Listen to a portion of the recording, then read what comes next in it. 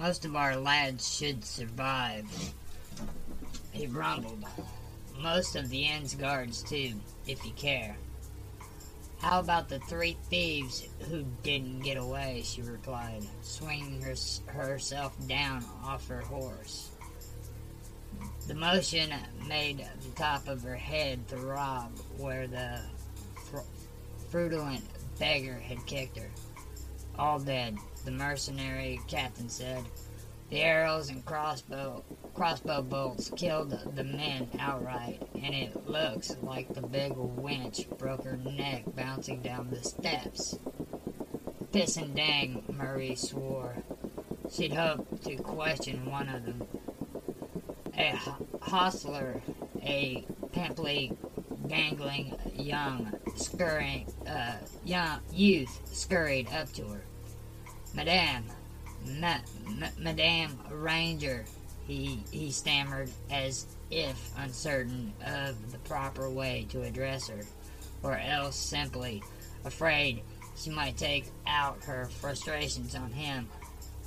A gentleman inside the inn wants to talk to you.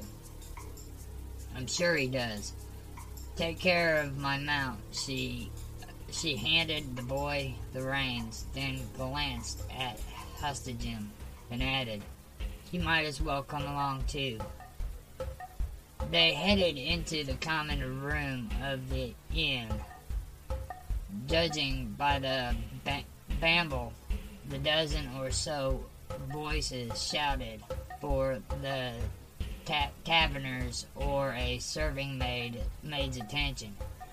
The excitement of the robbery and brawl had engendered quite a thirst in those who'd simply stood and watched the show. A white, soft-looking hand beckoned through a curtain of yellow glass beads. The scout and mercenary passed through the glittering strands and down a little passage lined with private chambers. The door to the last one on the left was ajar. They stepped through and seated themselves on the opposite side of a scarred rectangular table from the man they'd come to meet. The small window was closed and shuttered, and the dim, confined space was stuffy with the trapped heat of a warm autumn afternoon. Catching a first glimpse of that clean, well-intended hand, Mary had immediately guessed it had never performed any task more strenuous than guiding a quill across a piece of parchment. Seeing its owner up close reinforced the impression. Plump, clad in an unpretentious yet well-tailored tunic and breeches, dove gray and brown accents, he had the look of a chief clerk or steward, a highly placed functionary who spent his days assigning work to other people. Yet the set of his fleshy jaw bespoke a certain resolution, in his brown eyes a wry intelligence that persuaded her to defer the contempt she generally felt for such certified parasites. "So," she said, "you are—" Marie prompted. "The man you were supposed to meet," he said. "The fellow who would have examined the item, then gone and fetched the coin and letters of credit if everything was in order. We don't need to throw names around. Certainly not now. I thought this Paradin place was supposed to be safe," Hostigem grumbled. "My master's house is safe," the Weeble man replied. Weeble man replied. a thin edge of anger in his mild, reasonable baritone voice. But your employer insisted we make the exchange on neutral ground, no doubt. So I'd have difficulty simply seizing the item and refusing to pay the balance due. The folk in Weeble, Mary said, even the more reputable ones enjoy a certain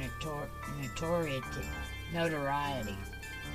And sometimes, the pudgy man said, a man spends so much effort looking over his shoulder for dragons that he walks right up on a bear.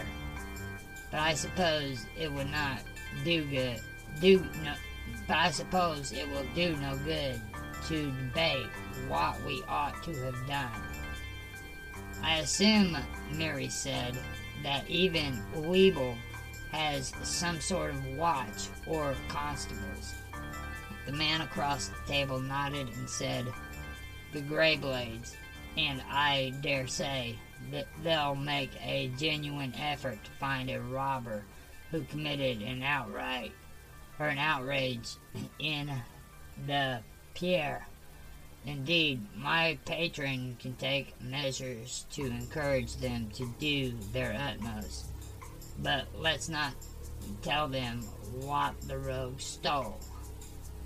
Surely, if they knew how valuable it, within a day, every scoundrel in town would know it too, and that might be less than helpful. We can still reclaim our property if and when the Greyblades actually recover it. Marie scowled and said, you don't seem confident they will. They're competent. Some are even halfway honest, but they only number about 30. Weeble is a big place, and I must concede a rogue haven where every day dozens of new crimes compete for the law's attention. We'll just have to hope for the best. That's not good enough, Mary said. The warm, stale air was oppressive and made her head pound. She irritably tugged at her green leather armor, pulling it away from her neck to help her breathe. We'll find the wretch ourselves. Hostajim grunted and said, I wonder if that's a practical idea. I'm a scout, she said, a tracker and hunter. It's what I do. It's what you do out in the woods, the mercenary leader replied. What makes you think you'll have the same kind of luck in a warren like this? Your friend may have a point, the functionary said. I don't mean to discourage you. As I understand it, your employer has his own problems and urgently needs the rest of his coin. To say the least, it's in everyone's best interest that we recover the item and complete our transaction. But it won't help anybody if you, Mistress Beckman, merely wind up getting tossed on the dead cart. Mary made a spitting sound and said, You must be joking. It's only one man who got away. If you truly mean to do this, the functionary said, you'd better get that notion right out of your head. Weeble is full of knaves who'll resent strangers asking questions about one of their own, or about anything really. Fine, point taken. But surely they're no match for a band of trained warriors. The Weeble man arched an eyebrow. All right, she said. I admit the four rogues made us look like idiots, but only because they had magic and luck on their side. The wizard's dead now, and the whore's son who jumped over the wall has surely run through all the good fortune the lady whose smiles was willing to grant him. That's as may be, Hostage said, shifting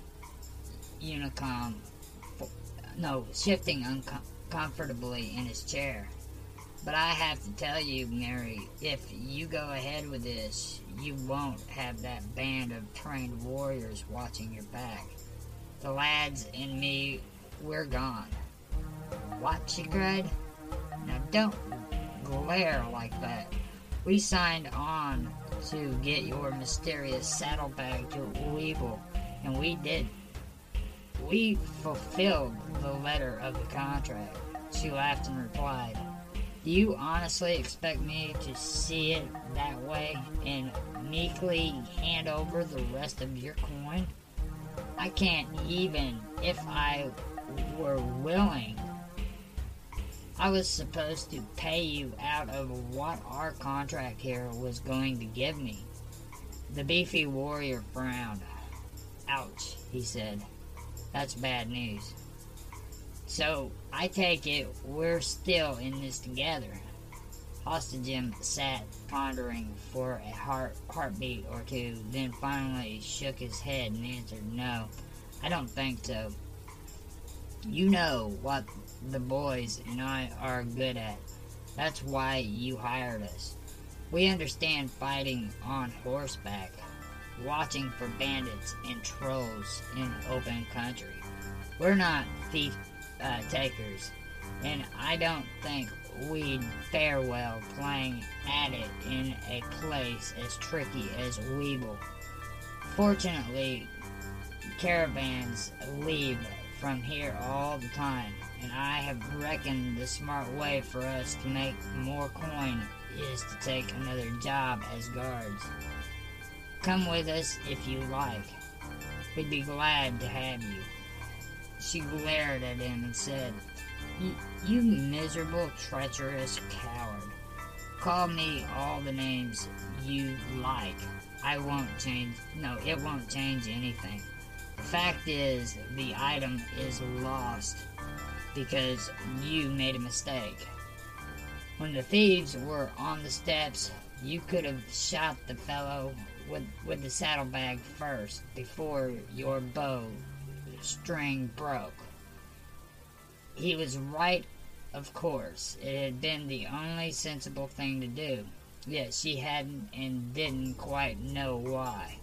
Perhaps it was because she'd recognized that a minute or two earlier the bogus beggar could easily have killed her, yet had contented himself with knocking her down and kicking her.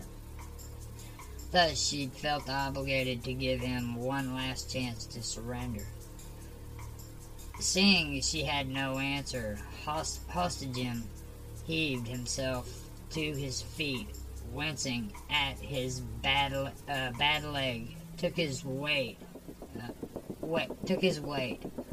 I guess we'll stay here at the inn until we land another job, he said. If you see reason, come find us. He nodded to the plump man, then limped out the door. Does this change your mind? The functionary asked. No, Mary said. In my guild house, they teach us to honor our commitments. I'll recover the item by myself. Do you have any idea how? Well, at least I got a look at the thief. The wretch has been lean and fit, and green eyes and keen, intelligent features. Given his agility, she assumed the sores on his legs were fake. Perhaps his goatee was also, but beyond that, she shrugged. Well, I know my master will want me to give you all the help I can, and the functionary said. Unfortunately, we don't have many contacts among the gangs and other outlaws, no matter what outsiders may believe. Weeble does have some citizens who don't work hand in glove with the robbers and smugglers. But at the very least, I can provide some general information. Murray nodded and said, "Tell me." Aaron skulked up the twisted stairs with the saddlebags tucked under one arm, keeping an eye out for anyone who might be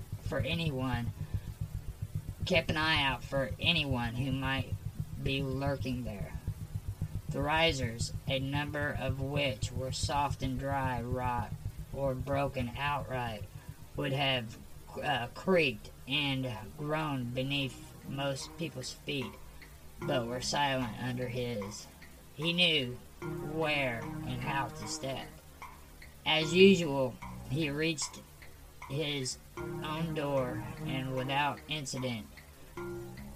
Considering that his father was a cripple, some might think it ridiculous that after all those years they still lived on the uppermost floor of a dilapidated tower. But it was marginally safer. The average housebreaker wouldn't climb so high just to break into such a humble lodging. And in any case, Nicholas Randall refused to move. He liked the view. In fact, once Aaron stepped inside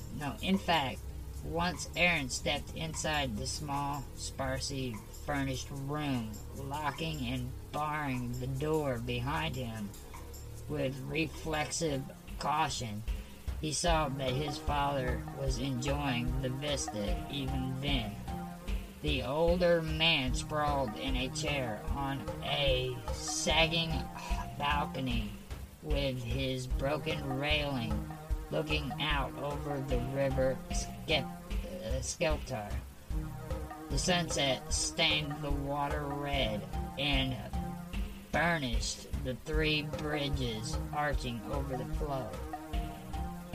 The floods carried the spans away every spring, and Weeble rebuilt them every summer. At the moment, they were likely the only spanking new structures in all of the ancient city. Nikos was gaunt and no longer young, but younger than his frailty made him appear.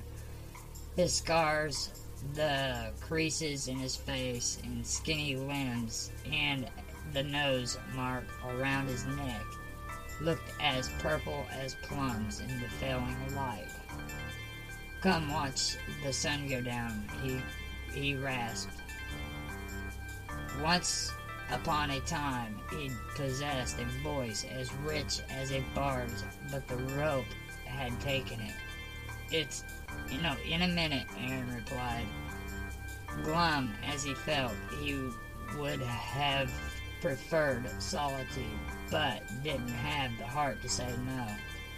He peeled off his beggar's rags, tossed them on the floor, poured water from the porcelain pitcher into the cracked bowl, and scrubbed the bogus sores off his legs and the brown dye from his coppery hair, eyebrows, and beard. That accomplished,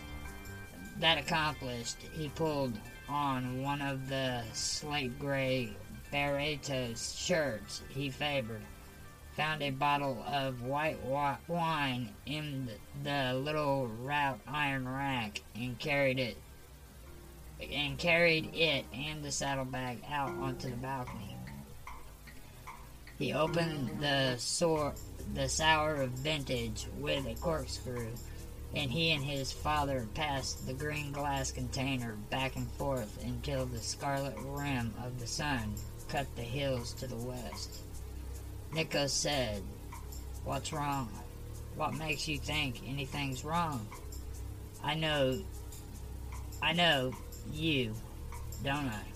I can read it in your face, in the way you carry yourself." Aaron sighed. He sometimes tries to avoid telling his father about his various jobs because it made him fret, but somehow he generally wound up confiding in him anyway. "I stole something this afternoon." "I assumed you didn't buy the pouch," Nicholas replied, "or what's inside it." "No, it was a complicated kind of job. I needed help, and things went awry."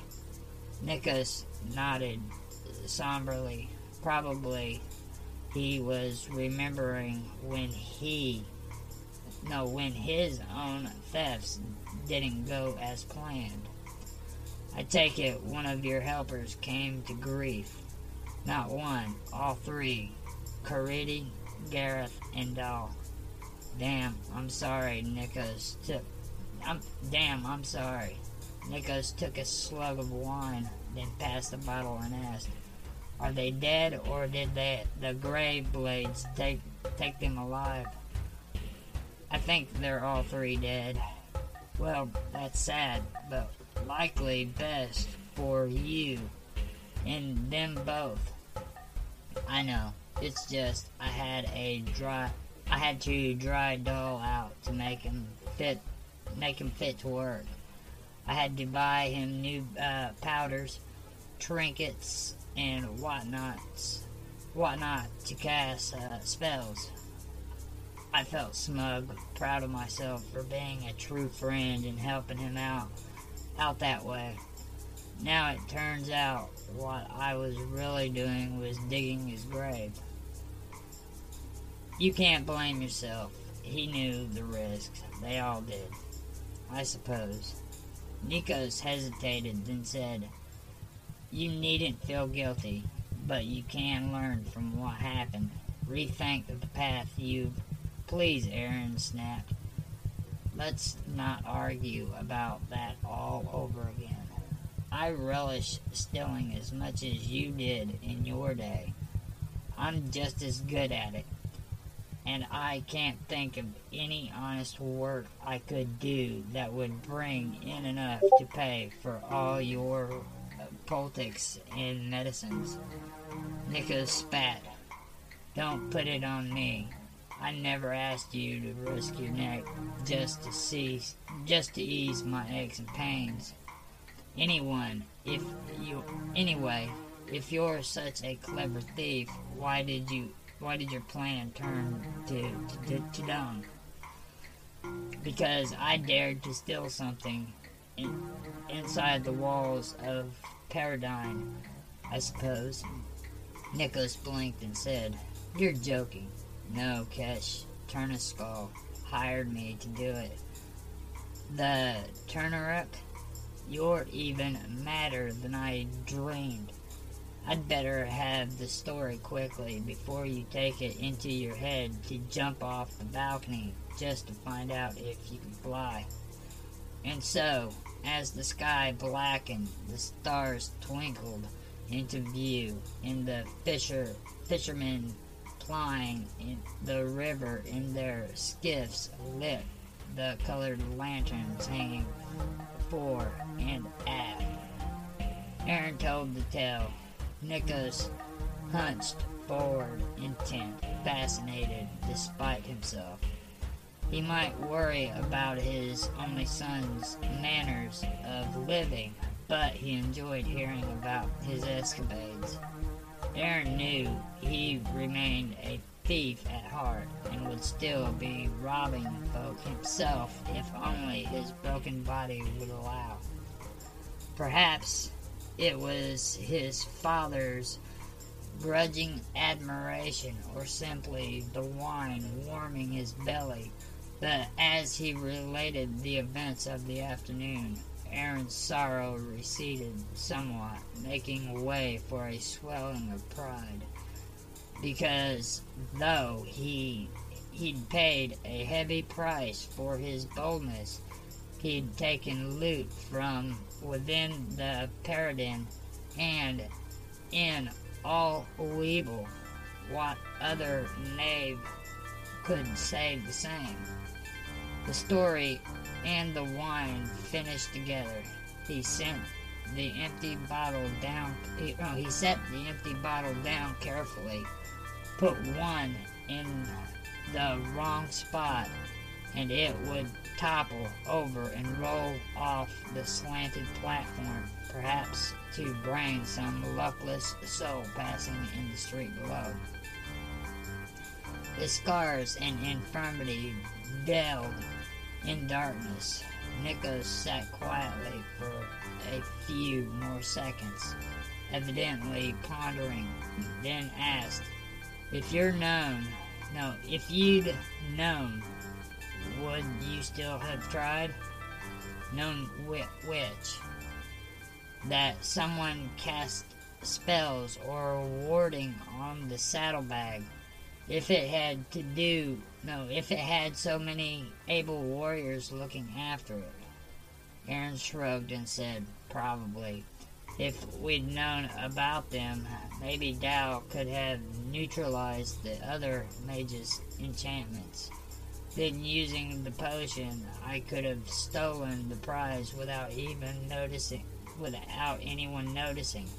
and it wouldn't have mattered how many guards were hanging around. But of course, we didn't know. If Kest had any notion how well protected the prize would be, he didn't see fit to warn me. Maybe for fear you'd pass on the job. Maybe, said Aaron. I certainly wouldn't put it in past the ugly bastard to withhold vital information. Aaron pulled open the mouth of the scuffed old saddlebag, slipped out the steel lockbox inside, and hefted it in his hands. It weighed several pounds and didn't clink or rattle when shaken. Almost any sort of treasure might rest inside. He rose and fetched his pigskin pouch of picks and probes. Nikos gave a disapproving grunt and asked, do you think Kesh would like you opening the box? Since he specifically told me not to, I doubt it. But I want to see what my partners died for. Well, if you must do it, at least make sure you don't break the lock or leave any telltale scratchings around it. I know. Though he wasn't as adept at teasing open locks as some thieves, Aaron thought he could manage it. As soon as he inserted a fine steel rod in the keyhole, however, a thunderclap boomed. The blast of sound jolted pain through his bones, kicked the strong box out of his lap, and sent him tumbling backwards in his rickety old chair. Worst, it set the whole balcony bouncing up and down. Aaron lay perfectly still, terrified, certain that the platform was about to tear free of its mooring at last. Gradually, though, the oscillation subsided, and he lifted his head. Nikos's seat remained upright, but scooted to the very brink of the balcony, where, luckily, the older man had fetched up against an intact section of railing, which sufficed to keep him from falling over.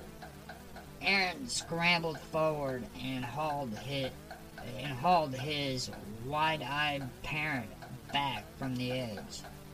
Then he thought to look for the case. it had slid to the brink as well, and he felt a sudden impulse to kick it off. Naturally, though, he picked it up instead. Nikos spoke to him, but he couldn't make out the words through the ringing in his ears. The day had been hard on his hearing. A few more such magical mishaps, and he'd likely be deaf. "Say it again," he requested. "I said another ward," the scarred man repeated. "Wards on the bag and the coffer, too. Do you think that was the last of them?" "I'm not a wizard. How would I know? I wouldn't count on it." "You're right," said Aaron. I'll leave off trying to open it. But damn it, the thing got Carity, Dell, and Gavith killed, and now it almost did the same to us. To be so well defended, it must be incredibly valuable." He smiled slowly. "Too valuable to hand over for a single bag of gold, even a big one. Don't talk crazy. Nobody crosses the red axis." Aaron smiled and said, "I won't. Kesh can have the booty, but first he's gonna have to renegotiate our deal."